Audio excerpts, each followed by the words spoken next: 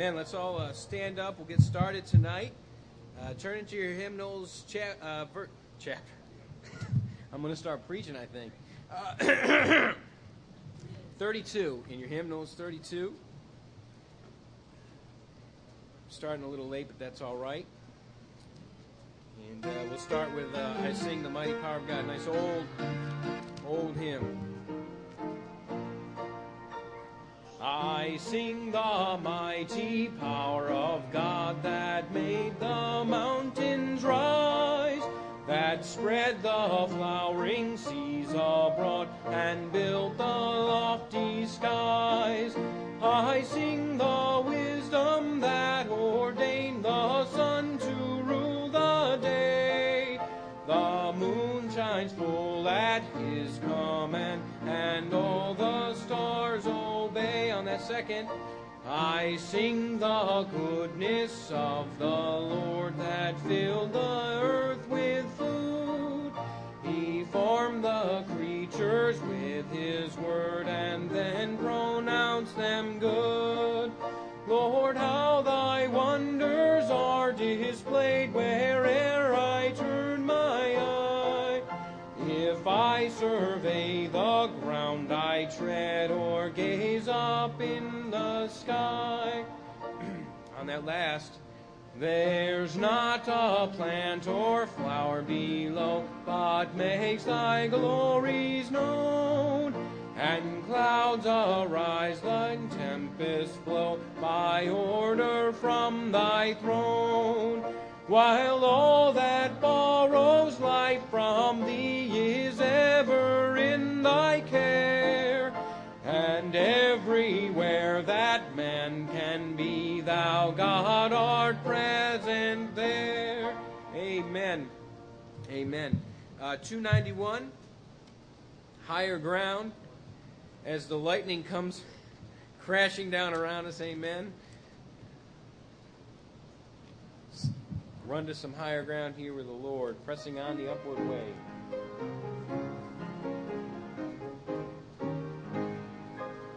I'm pressing on the upward way, new heights I'm gaining every day, still praying as I onward bound. Lord, plant my feet on higher ground. Lord, lift me up and let me stand by faith on heaven's tableland, a higher plane than I have found. Lord, plant my feet on higher ground. I want to live above the world. I want to live above the world. Though Satan's darts at me are hurled, for faith has caught the joyful sound, the songs of saints on higher ground. Lord, lift me up and let me stand by faith on heaven's tableland, a higher plane than I have found. Lord, plant my feet on higher ground. I want to scale the utmost height and catch a gleam of glory bright, but still I'll pray till heaven I found. Lord, lead me unto higher ground. Lord, lift me up and let me stand by faith on heaven's tableland, a higher plane than I have found. Lord, plant my feet on higher ground. Amen. Let's do one more before announcements. 375. Since Jesus came into my heart. Amen. I hope it's true for you tonight. What a wonderful change Jesus gives. Amen. What a wonderful change in my life has been wrought since Jesus came into my heart. I have light in my soul for which long I have sought since Jesus came into my heart. Since Jesus came into my heart. Since Jesus came into my heart. Floods of joy o'er my soul like the sea billows roll. Since Jesus came into my heart. I have ceased from my wandering and going astray since Jesus came into my heart. my sins, which were many, are all washed away, since Jesus came into my heart. Since Jesus came into my heart. Since Jesus came into my heart. Floods of joy o'er my soul like the sea billows roll. Since Jesus came into my heart. I hope this third verse is true for you. There's a light in the valley of death now for me. Amen. Let's sing that. There's a light in the valley of death now for me, since Jesus came into my heart.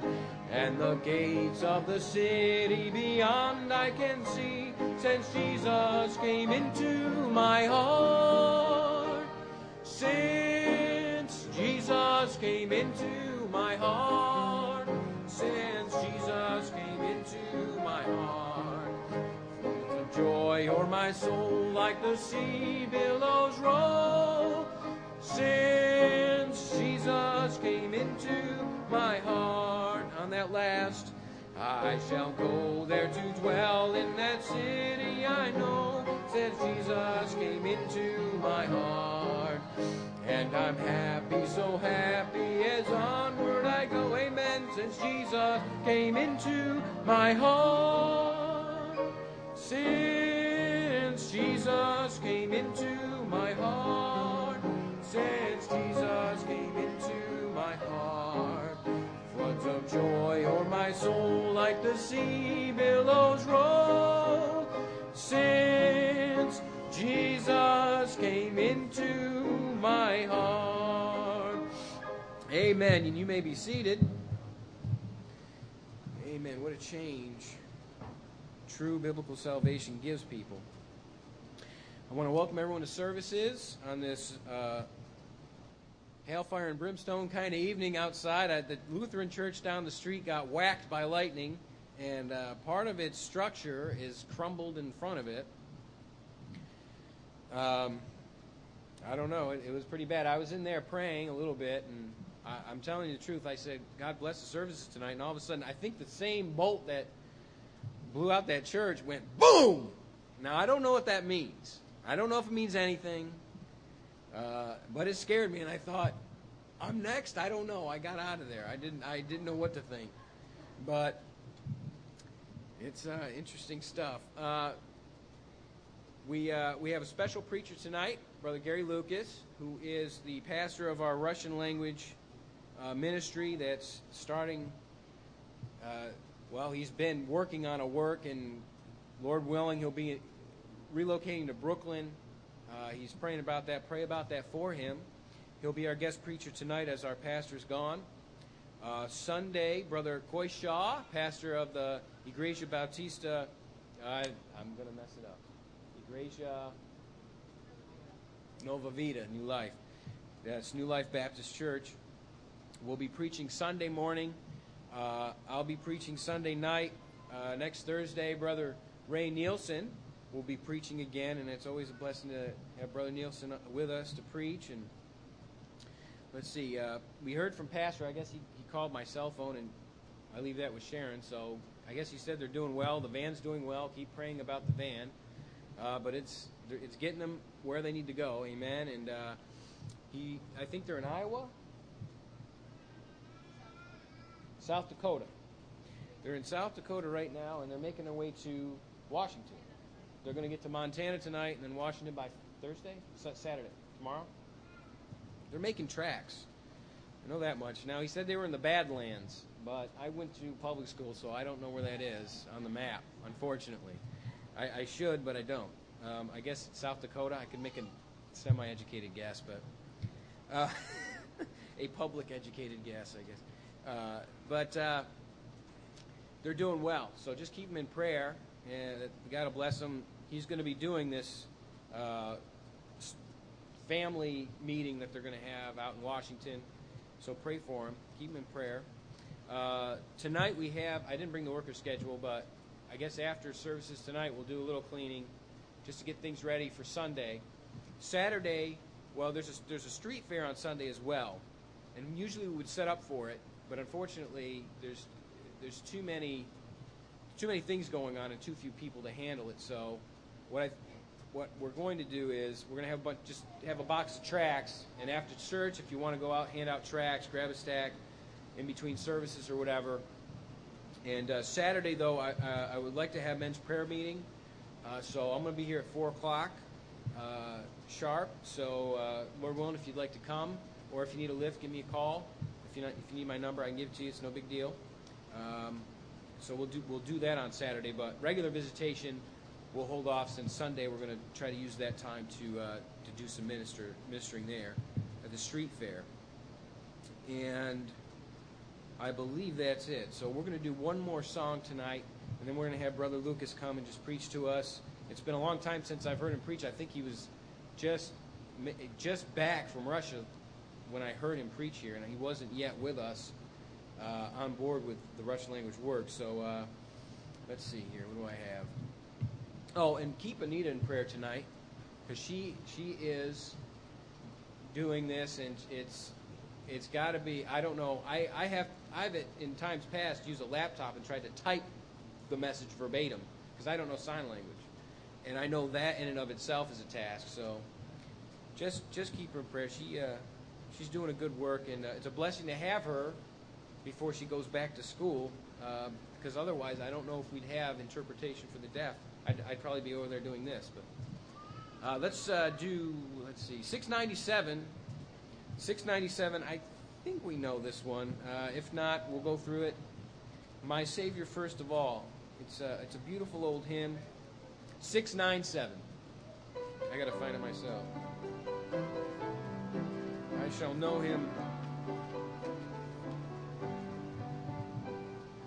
when my life's work is ended and I cross the swelling tide, when the bright and glorious morning I shall see. I shall know my Redeemer when I reach the other side, and his smile will be the first to welcome me.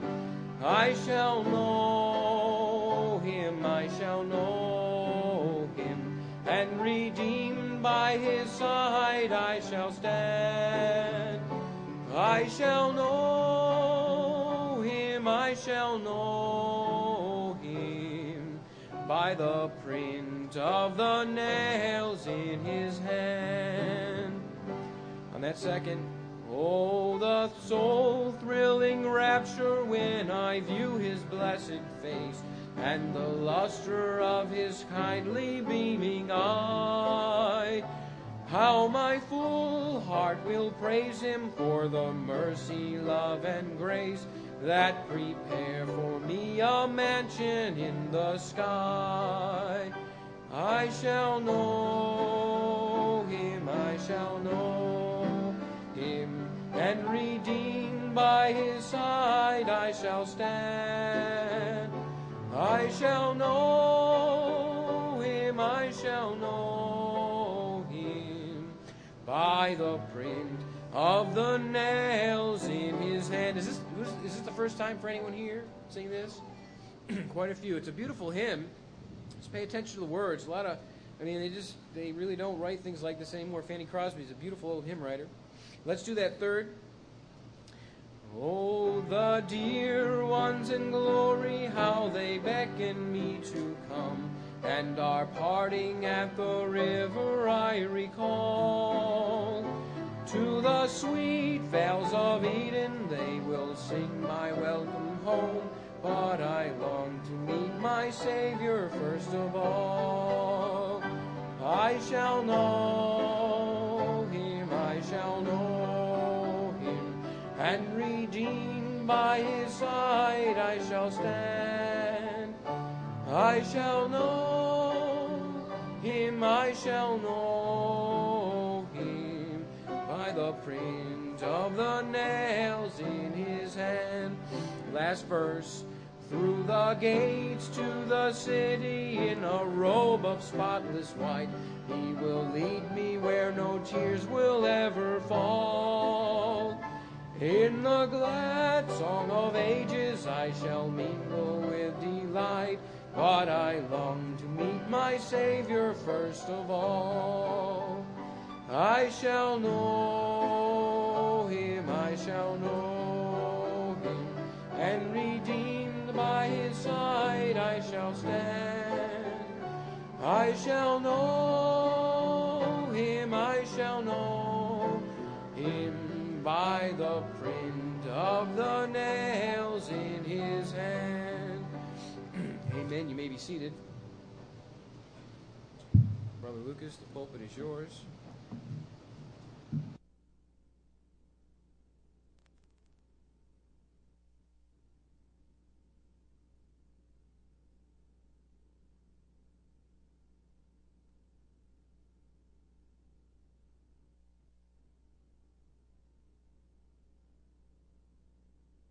Now, there I am.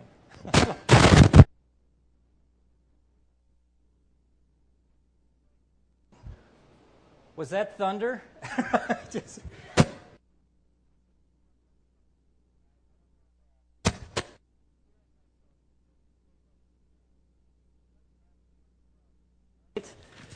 Nobody takes it away from if you don't put it on your belt. But I was on the way here when the same thunder hit, same lightning hit. And it didn't hit once, by the way. There were two separate times right on this street. And all the alarms on every car went off. I mean, all of them. And I thought, okay, do I have the message I should have? Am I living right? Is all well with my soul? But my conscience was clear.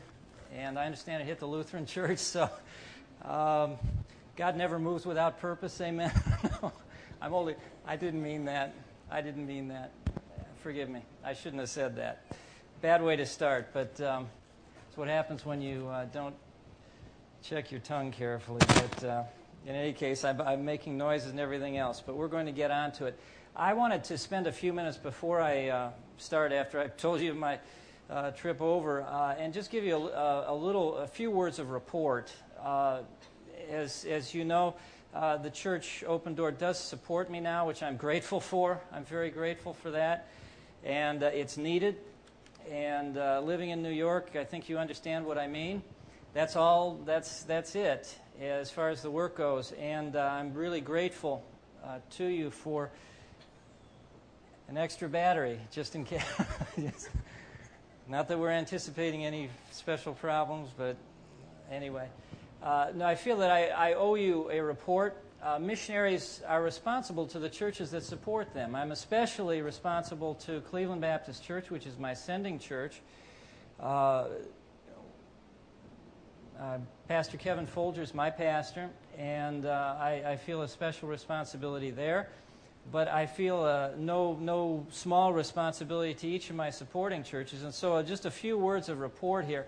And it's another place where if I don't watch what I start to say, I could say too much, just in terms of speaking too long on this. I want to get to the Scripture tonight. It's a privilege to have the opportunity to speak and to preach the Word of God, so we don't want to take too much from that. But I'm encouraged about things here in the Russian ministry. I'd have to say of my time in New York that none of it has been easy. And that's just circumstances and various factors that are involved. But I'm thankful that the Lord is working. And I appreciate what He's doing. And we've already been more than 2 years, actually 2.5, here with the Russian ministry on Sunday nights. And as you know, this is not a particularly Russian-speaking area, and that's a factor in the city. But I'm thankful to see people driving in and taking transport in. You have to really want to. Some folks here tonight I know came on the train, and others drove. You have to want to. And I appreciate the Lord working to bring people. And we have a lady coming now that I believe is very close to salvation. She lives in Rego Park, and she called me a few weeks ago, about a month ago, on the telephone from an old ad. We hadn't run this particular ad in a long time, and she found it in an old Russian advertising newspaper. It's 400 pages, if you can imagine. every week, a newspaper comes out just for the Russian community. It's 400 pages. It's like a Sunday newspaper. And it's all ads, all in Russian. It shows you the size of the Russian community. And she'd found our ad from an old paper left someplace. And we talked for a while, and it was obvious that she didn't exactly feel comfortable around the Bible or hadn't really been in a Baptist church before, and so she asked some questions. And at the end, she told me her real reason for calling. You know, people come for reasons, and it takes something to bump us out of our normal routine to even start to seek the Lord or to find our way to church. And with her, it was that she was living alone, and strange things were happening at night. She'd go to bed, and she'd be falling asleep, and she'd start hearing voices. And she's a very sober lady. I mean, just not a unstable person in the least. But things were happening, strange things were happening, and sounds and things falling and all of this. And, I was saved out of that kind of stuff. I was involved in occultism and Eastern religion before I became a Christian. And, the Lord uses those kind of things. I sure wouldn't go back and repeat it. If I had my way, I would never have gotten started in that. But whatever we have when we get saved, even if it's some experience we wouldn't want to repeat, God can use it. And so I was able to help her and encourage her, and she began to come. And wow, you can just see the lights are going on all over. She's really starting to understand the truth, and I had to kind of park in the messages on the Bible being true and the other things being false. Because there's something in the way Russian people think, and a lot of people think, is that, all religions are true. Well, they're not. They're not. The Word of God is true. And so it's been a blessing to see her come, and I believe that shortly we'll see her accept the Lord as her Savior, and that would be the first fruits of our ministry here, which would be wonderful. In Brooklyn, I've been in a long process I've known almost since the time I got here that I needed to be working in Brooklyn. And it just has taken forever for me to get comfortable with the move, to get enough knowledge to feel like I know what I should be doing and where I should be. I began working with a young church and a young church planter in Bensonhurst, Brooklyn, a year and a half ago. And it's been good for my experience. I've learned a lot.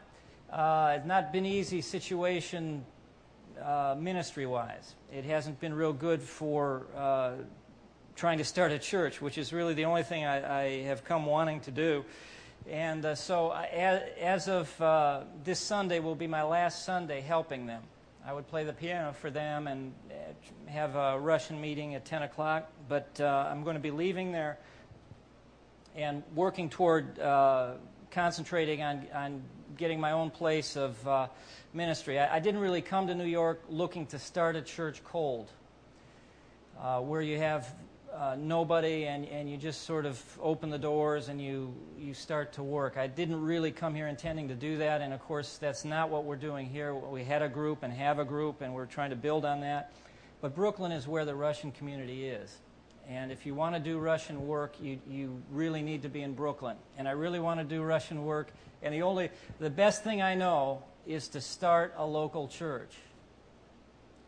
And there's been a few confusing times. I go to Brooklyn and start to work with this young fellow, and it isn't really working very well on the ministry side for me. It's okay for him, but not for me.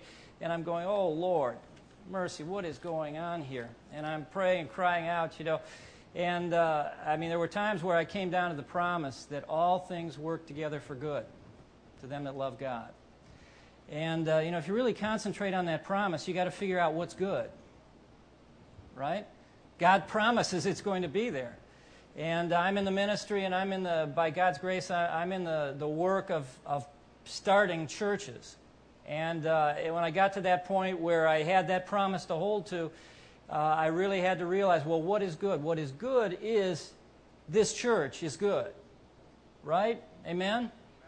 It's not the only good thing in the world, thank the Lord, and it's not the only good church in the world, also thank the Lord. But I'll tell you, there aren't enough good churches around. Amen? You have to travel to them. You have to seek them out. Every place that has a cross at the top of the building is not a place where you're going to hear the truth. That's a sad thing. The area of Brooklyn where I'm trying to get a foothold and trying to get established, it's scary. I mean, I'm going over, and I began a survey after I knew that I had to leave the situation in Brooklyn and start on my own. I mean, there just never were churches there. There were synagogues, Jewish yeshivas, all kinds of Jewish institutions, Roman Catholic churches, but there were never Protestant churches. I'm talking about southern part of Brooklyn, what they call Gravesend and Sheepshead Bay, just at the edges. But the main heart of where the Russian community is, there simply never were Protestant or non-Catholic, non-Jewish religious places. There weren't. I've been all over it, and I think I can say that. That's scary. I don't understand that, and I know that God's way to reach this world is through local churches like this. There ought to be one on every corner. There's places in the United States, in Oklahoma and down south where there is one. Maybe not exactly like this one, or not quite as high standards as this one in every way, but where there are churches on every corner. But not so here, and that's why we're here. And so I'm thankful for the opportunity to be working here and working to start a church here. I'm telling you, it's not simple here. It is not simple here. Rents are unbelievable. That part of Brooklyn just doesn't have shopping areas, doesn't have commercial areas, very few. It's not like here where you got 30th Avenue, you got Broadway, you got Steinway. I mean, you've got all kinds of commercial streets. That never happens in the area of Brooklyn where I'm working. You got 86th Street, and you got a couple of other avenues with letter names, and that's it. Some of those are Jewish areas where you don't necessarily want to put your cross up, right? Yes. And, I mean, you have to be wise, right? And so by the time you start narrowing out all the places you can't be, and where it's not wise to be, or where the Russian community isn't, it's pretty narrow. But the Lord can work in narrow places. And I'm just going to... I'm looking at a place to rent. I'm just going to really compress this. I'm looking at a place to rent. I didn't want to start this way, but I will if I need to. Starting in my own apartment. That's the way I started in Russia. I don't think that's the way to do it in New York, but you do it the way you can do it, right? You rent an apartment, you meet in the living room, and you start, because you got to start somewhere. And so that's one option, and having found that, another place has opened, and I'm going to look at it tomorrow morning. So please pray about that. I really believe, I truly believe that if I can just get a foothold in the Russian community and a place to meet and a place to live and just start where I know I can be there and people know I can be there, and you can advertise and give out tracts and just plant your feet, that the Lord's going to bring people. And the Lord's going to raise up a work. That's what happened here. Pastor Montoro came with his small family then, young family, and just planted his feet. And he didn't leave, right? And he preached the gospel, and he's still preaching the gospel, and the Lord's still adding to the church daily, or as often as it pleases the Lord that people be saved. He adds to the church. That's how it's done. And so I'm in that process, but boy, that first step, poor Anita. Are you okay? I'm just thinking, my goodness, I wouldn't like to be translating this, but I appreciate your work. But in any case, please pray about that. Just the simple meeting place. Should be simple. It isn't. But there's other things I'm going to share with you. I think I'm on the schedule to be speaking again Sunday morning, a week from. I'm going to give you an update. Hopefully one of these will have materialized, and I have another piece of real interesting thing that I think the Lord is doing, in the midst of doing. I love it when the Lord does something. I mean, I love it when the Lord does it, right? What we do is fine. It's good, you know, sometimes it's not so good. But boy, if the Lord does something, it's really a blessing. So I'll share that with you if it's gone on further at that time. But I don't want to take too much time from the message. Please open in your Bibles to Philippians chapter 2. Again, I'm grateful for your support. That's what I don't know. That was probably too many words. It should be a simpler report, but pray for the meeting place. That's the main thing. Philippians chapter 2 and verse 19. And I'm going to read from verse 19 to the end of the chapter, but I hope the message will be clear. It's a few verses to read, but the message, the challenge tonight is to be the rare Christian. Be the rare Christian. Chapter 2 and verse 19. Paul is writing to the church at Philippi, and he says this, "But I trust in the Lord Jesus to send Timotheus shortly unto you, that I also may be of good comfort when I know your state. For I have no man like-minded who will naturally care for your state. For all seek their own, not the things which are Jesus Christ's. For ye know the proof of him, that as a son with the Father he hath served with me in the gospel. Him therefore I hope to send presently, so soon as I shall see how it will go with me. But I trust in the Lord that I also myself shall come shortly. Yet I supposed it necessary to send to you Epaphroditus, my brother, and my companion in labor, and fellow soldier, but your messenger, and he that ministered to my wants. For he longed after you all, and was full of heaviness, because that ye had heard that he had been sick. For indeed he was sick, nigh unto death. But God had mercy on him, and not on him only, but on me also, lest I should have sorrow upon sorrow. I sent him therefore the more carefully, that when ye see him again ye may rejoice, and that I may be the less sorrowful. Receive him therefore in the Lord with all gladness, and hold such in reputation, because for the work of Christ he was nigh unto death, not regarding his life, to supply your lack of service toward me." Let's pray together. Heavenly Father, Lord, we thank you tonight that you allowed us to come to this place safely. And Lord, that you have protected us through this life, that we might hear the word of God one more time. Lord, that we might be encouraged, I trust, by the fellowship tonight and the singing and the opportunity to be in your house together. Lord, I pray that you would bless this message, Father, that you would use it to encourage us and to set before us what you really intend for each Christian. Lord, if there might be one here tonight that has never accepted Christ as Savior, Lord, that there might arise understanding in their hearts of the truth that saves. Lord, may you help us to strive to be the rare Christian, that we might live for your honor and glory. In Jesus' name we pray. Amen. Something surprised me about this passage when I was preaching through it 2 or 3 months ago, and sometimes there's things that you don't pay much attention to, but we should. And there was something like that here.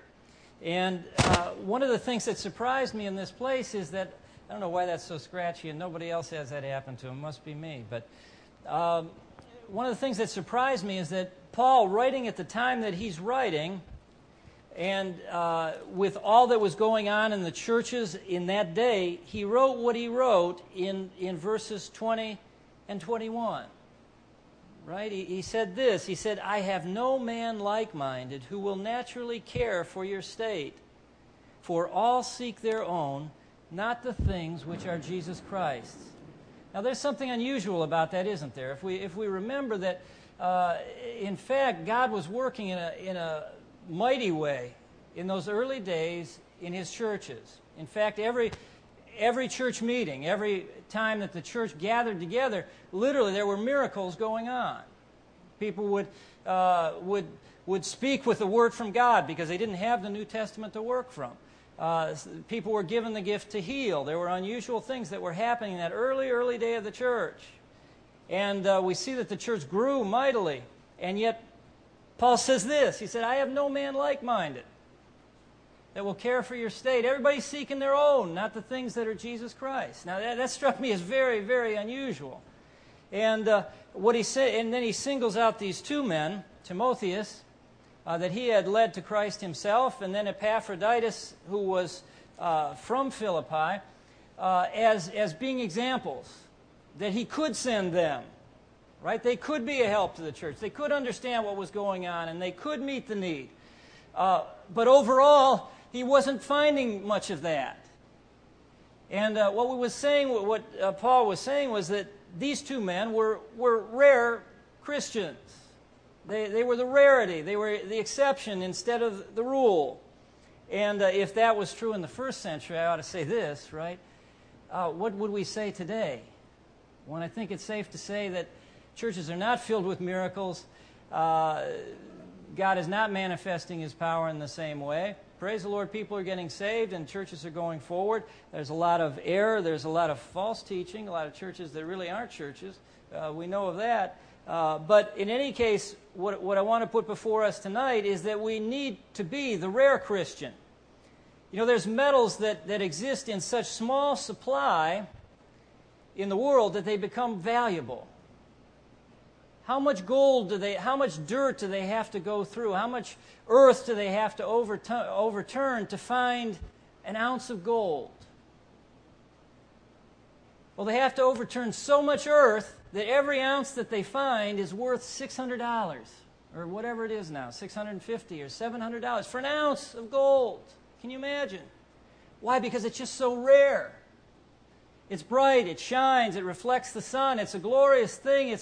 People have valued it as long as civilization's been recorded. It's valuable because it's rare. I remember when I was in Russia and had first gotten there, and I was living in the far east of Russia, what you'd call it Siberia, way in the east of the country by Alaska.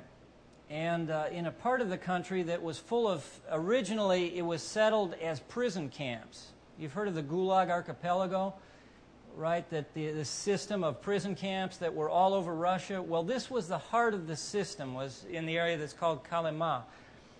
And I had the opportunity to go there. I was living in the capital city of that area, and a missionary friend of mine and I, we took a trip and gave out tracts. We got in, hired a taxi, basically, and he took us 500 miles around this ring road that goes through all of these camp cities that were originally forced labor camps. People died by the hundreds of thousands in these camps. It's really awful. And some of them still look like camps. Some of them still have the guard towers. You can still see the guard towers standing. You know, they never took them down. It's an awful thing. But through one part of the trip, you're going through what looks like mountains or high hills that are black. I mean, they're totally black. And something about them, it doesn't look like God made them. It looks like they're artificially some way. And my Russian was not at a very good point at that point, and I asked the driver, "What is that? What is that?" And he said, "Uran. Uran, uran." And of course, I have uran, uran. That doesn't mean anything to me, right? And but he said, he made like an atomic bomb explosion. I said, uranium, uran, uranium. He said, right. And what these mountains were, they were mountains of things that were not uranium. And they had overturned hillsides and valleys and mountains and actually series of hills just to find a little bit of uranium. It exists in an extremely tiny, it's rare. Well, the Scripture's telling us here that Christians that are really where they ought to be, it's rare.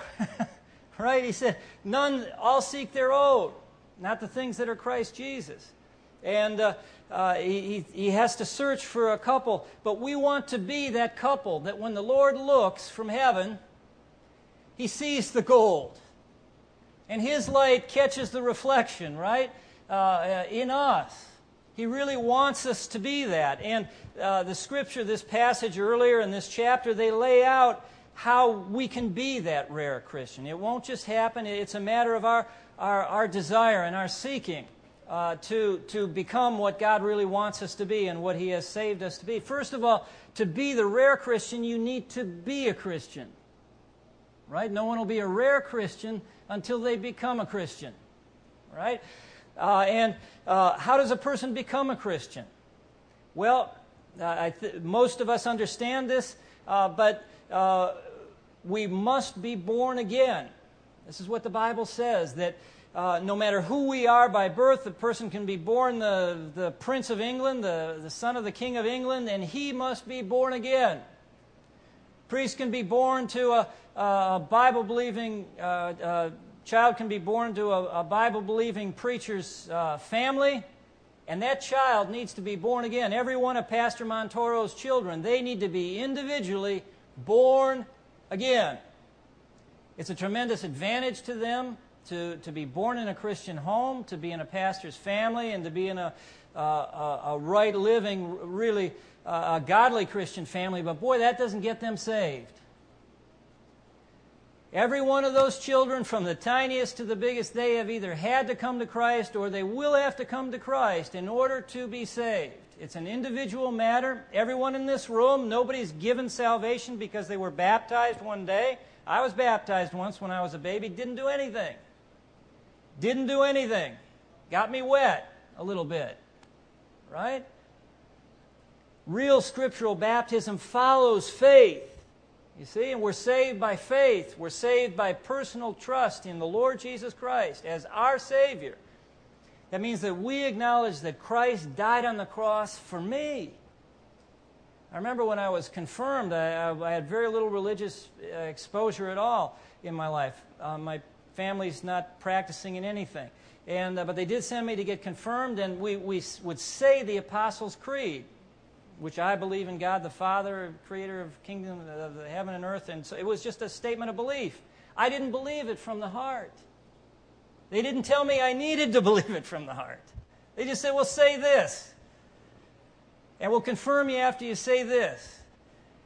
Mercy, it took another 13 years before I heard the gospel and realized that I needed to be personally saved. That my sins had separated me from God, and that I needed to be born a second time of God, to be forgiven and washed of my sins in the blood of Christ. What a wonderful thing. You need to be a Christian first. What a wonderful matter. To be saved, to be forgiven, to be washed, all the past washed away, and to have power for a new life. It's a wonderful thing. You need to be a Christian from the first. And then you need to be an obedient Christian. If you're going to be a rare Christian, it's a matter of obedience. You know, we're in a world that doesn't even like the idea of obedience. It's scary.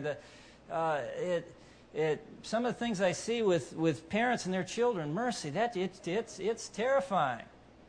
Just the defiance and everything else that's going on, and the parents, and I'm talking Christian parents sometimes, not really understanding and not really dealing with it, and they need to.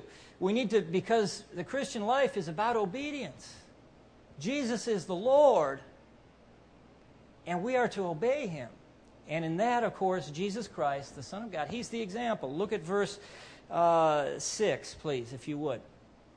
Same chapter 2 and verse 6. You know, the Lord Jesus Christ, He is the example in everything. You just follow Him.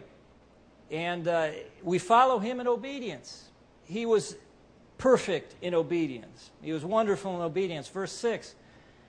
Who, being in the form of God, Jesus was God and is God, thought it not robbery to be equal with God. No one could say, oh, you shouldn't say you're God because you're not. Of course He was, fully, no robbery, full right to the title, but made Himself of no reputation. He was born in a manger, born humbly. It was, you could tell by the sacrifices that Mary offered, not the full animal sacrifices, but the sacrifices of a dove. That was what poor people did. You see? I mean, this is God, the Son of God. And He makes Himself of no reputation, took upon the form of a servant, and was made in the likeness of men. And being found in fashion as a man, He humbled Himself and became obedient unto death, even the death of the cross. There's the mark of obedience. Obedient unto death. Obedient unto death. When we think of the Lord Jesus Christ, He was obeying the will of God. Without His obedience and without His sacrifice and without His shed blood, there would have been no forgiveness for our sins. But because He did die for our sins, there's forgiveness of all of our sins. If we will repent and accept Him personally. What a wonderful thing. It took a terrible act of obedience. And I use terrible in the old sense. Something that makes you quake if you think about it. That's what the old word meant, is to shake, terror. It meant that you shook at the thought of it. Think of the cross. Think of what Jesus suffered in obedience to the Father. Because no other way was there on earth or in heaven for sinners to be saved except by His death and His burial and His resurrection. Obedience. It's all about obedience, you see. And if we're going to be a rare Christian, it's going to be because we commit ourselves to be obedient to God. We're going to always be obeying something, somebody. We're either obeying our flesh, right? Which the habit of our entire life is to obey the flesh. But God has broken those chains. If we've been saved, God breaks those chains. And we don't have to obey the old master anymore. We can obey Jesus Christ as our loving and good and powerful and all-knowing new master, you see. And it's a matter of obedience. Salvation is a gift. We reach out our hand and receive it the way we do at Christmas, and someone hands us a gift that's already been bought and paid for, and we simply accept it from the heart. As it was given from the heart, we accept it from the heart. That's all it is. Once and forever, we accept the gift of the shed blood of Jesus Christ for our sins by our simple faith, and we are saved. You see? That's the salvation of our souls. It's once and forever. But it's also a work in progress. Right? Like they say, a work in progress. And it really is. Look at Philippians chapter 1 and verse 6, and we'll just see the work in progress side. And we need to understand both. If we're going to be a rare Christian, we need to see these both real clearly. Philippians chapter 1 and verse 6.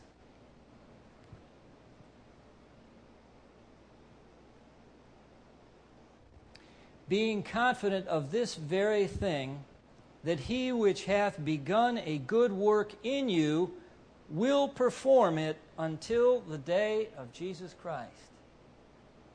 What that means is that when we get saved, God begins a work. And I've got this little illustration that I think is really helpful to understand these two aspects of salvation. And what we understand and what we know and what we feel sure of and what we have a full handle on is very important in the Christian life. Right? If things are fuzzy in our mind and we're not sure about them and we don't know what's going on, it just leads to development that isn't going where it ought to go, because we're just not taking hold of the truth fully, and we need to. And this is an important point, and so and I feel it comes up in this passage. All right, if we take this little illustration to help us to understand salvation, imagine, if you will, for a second, a house in a really bad neighborhood. And I tell you, I've been around a lot of New York. I haven't seen too many bad neighborhoods. I know they exist, but there sure are a lot of good neighborhoods, which surprises me. But, I'm from Cleveland, and, man, you don't have to go looking for bad neighborhoods. They're all bad. They're almost all bad in Cleveland. I'm serious. And New York's kind of amazing that the city itself is intact. But anyway, imagine a house in a bad neighborhood. It's falling down. It's in terrible shape itself, and it's full of people that are. Maybe it's a crack house, or it's a house where evil's being done, and it's just an absolute mess. It's filthy. It smells. It's a disgrace to the community, and every kind of evil thing is going on in that place. But a wealthy man drives past that place one day. Very wealthy man, a very good man. And he looks at that old house falling down and in ruins and obviously evil going on there constantly, and he says, I want to buy that house. I want to make that house my own. In fact, I want to live there. And that wealthy and good man, having set his affection and having set his attention and his purposes on that old house, he buys it. He purchases it. He pays a price for that house. and papers are written up, and they're all signed, and they're filed, and it's documented, and it's sealed, and it's recorded at the courthouse, and the copies are given out, and it's official. That house has changed hands. It used to belong to whoever the owner was. It used to belong to the devil. Looked like it. And of course, I'm illustrating something spiritual here. So it used to belong to the devil. But someone wealthy and good who could see a glory in that old house that nobody else would ever see, looking at it, he bought the house and paid the full price, and the deed was transferred in a moment, and it was done. That's salvation. It's a purchase. It's a ransom. We are bought with a price, the Bible says. That God once and forever, when we accept Jesus Christ as our Savior, when we trust only in His blood that was shed on the cross for our forgiveness, God buys our soul. He already paid for it on the cross. But we accept the price that was paid, and we become His. You see, that's the first part of salvation. And it's a once and forever. Don't let anybody ever tell you it's different. And say that you can lose your salvation, you can be saved and lost. No, no, no, no, no. A price was paid for your soul that was adequate to buy it for eternity. It's the only kind of purchase that God knows. He doesn't buy and sell the souls of men. When He bought us with the blood of His precious Son, that was done once and forever the day that we accepted Christ as our Savior, you see. But then the second part of salvation enters in. What kind of house is that? It's a mess. It smells. It's all bad. What has to happen is I forget what the official way it's called, but it's a total capital. What's it called? Renovation. A total renovation. I think they call it sounds bad, but a gut renovation. That means you go in, you take out all the old walls, you take out absolutely everything, and you start again. Well, that is what God does. That is what God does. Obviously, the evil that's going on in that house, it's changed hands. All of that gets chased out. Maybe not everybody at the same time, maybe not every evil thing the first day, but God is in the business of cleaning that place out. Because this place is now for His glory. It's no longer to shame, but it's to glory. The amazing thing is that to guide this work, this renovation, this total renovation, the owner takes up residence in the house before the job is done. And He guides the entire renovation from within. I'm talking about the Holy Spirit. The Holy Spirit enters and dwells and abides from the first day forward. And He guides the work. He takes personal. It's like the what do they call the boss? It's the man, right? The superintendent of the job site. He personally comes. He's the Lord. He has intended this. He's bought this for His glory, and He sees to the work. And we've got the blueprint. Amen? Here's the blueprint. Right here. Don't have to go looking. Don't have to go to the psychology section of your favorite bookstore. Leave Barnes & Noble alone. There's nothing there. This is the blueprint for the renovation. It's right here.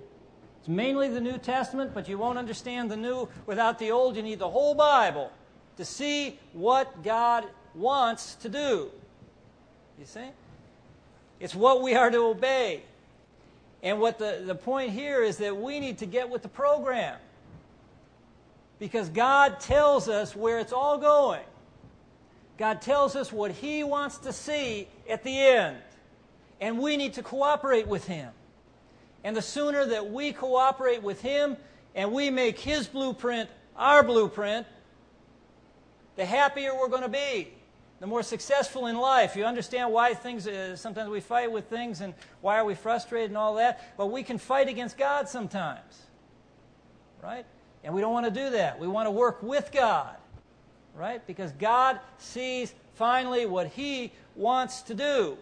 And He hasn't hidden it. He hasn't hidden anything. When we did some renovation in Russia, I'd never really looked at a blueprint. I mean, to really look at it. And, a blueprint, it lays out absolutely everything. I mean, it tells you what kind of brick and how long the nails are, or what kind of screw goes in and all. I mean, it's all there in the blueprint.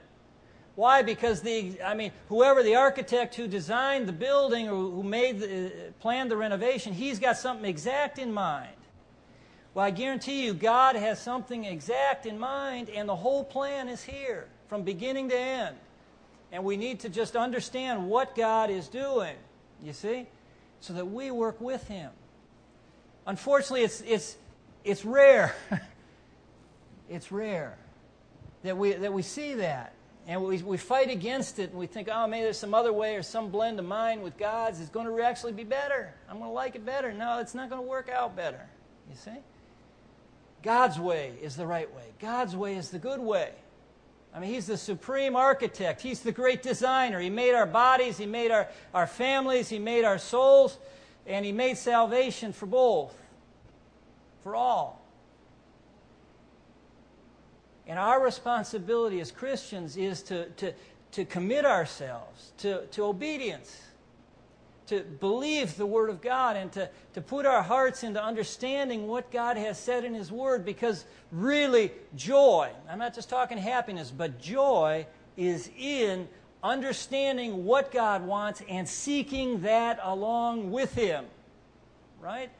Sorrow and confusion is not seeing it or fighting against God. That's not what we want, you see. We seek God, and we seek the will of God. He's not hidden a single thing. It's all out in the open. Jesus said, He's not spoken to us like servants, but He's spoken to us like friends. He's not held back anything, but all that was profitable is made known to us in the Word of God. The wonderful thing is, if we will follow the way that God puts here and the plan, and let God have His way with us. I mean, just surrender, whatever it may be. We may be holding on to some aspect of the way we use our time, or places we allow ourselves to go, or what we allow ourselves to look at or listen to, and we really need to surrender that, because that could be what holds up the whole construction project. Or it ends up lopsided. The whole construction isn't. I mean, God will smooth. He'll work around. I mean, he'll come back and He'll get it right. But there'll be a loss of time. There'll be a loss of opportunity, because we didn't see what God wanted to do and work with Him, right? And that's what's said in Philippians chapter 2 and verse 13. For it is God which worketh in you. I think I meant to quote the scripture earlier. It is God which worketh in you, both to will and to do of His good pleasure. Don't worry about impressions on your mind, by the way. I'll just say this. God isn't going to lead you by impressions. It's going to be by the Word of God, right? He's going to be working in you to do the Word of God. It's not like He's going to be working in you to produce impressions that are somehow unique to you or that are different from the Word of God. No, He's going to work through the Word of God in our lives if we'll just allow Him. The Lord really wants every Christian to be a rare Christian. Right? And again, it amazes me that in the days of the apostles, Paul would write that and say, well, Epaphroditus, yes, and Timotheus, yes, but all seek their own, not the things that are Christ Jesus. You see? In that day, if it was rare, maybe it's even rarer today. But whatever it is, it ought not be far from us. It's not far away. Here's the plan. God has given us all things. And if we will just trust Him and commit ourselves to an obedient life according to His Word, we will find blessing. We'll find His full plan being worked out in our life. And that is a worthwhile thing to have going on. We will never regret it. It's the reason that we're on the earth. It's the reason God saved us from hell, not just to save us from hell, but to glorify Him, not just to take the old slum house and change the name on the title. He wants to make that into a palace. He wants to make it into a temple of the Holy Spirit that gives honor to God in all things. We're going to have a time of invitation now, as we do at the end of every service. It's an opportunity for you to respond. If you'd like to come and pray, maybe the Lord's spoken to your heart about a need in your life, an area of surrender. Maybe you have a prayer need that is on your heart. The altar's always open for you at the end of any service to come and bring that need to God. That what we really want in our lives, Christians, it may be rare, but it's not far away. It may be few and far between, but it's not because God has hidden the truth. It's all open. It's all here. If we'll give ourselves to the Word of God, if we'll surrender ourselves to God and pray in the areas where we struggle, we'll see God work the things that He's really saved us to be and to do. Let's look to the Lord in prayer. Heavenly Father, Lord, we thank You tonight for Your love and for Your power. Lord, for the wisdom of Your paths. Father, we thank You that You brought us together here tonight and gave us the opportunity to hear the Word of God and to sing praises to our Savior. Lord, may You help us to commit in our hearts and minds and souls tonight to be the rare Christian. Lord, I'll be honest, it stretches my understanding to believe that there was Epaphroditus and Timotheus and everyone else was set on their own. Lord, that's a tragic thought. Lord, help that not to be so with us in any way. Lord, may we see Your hand worked here tonight.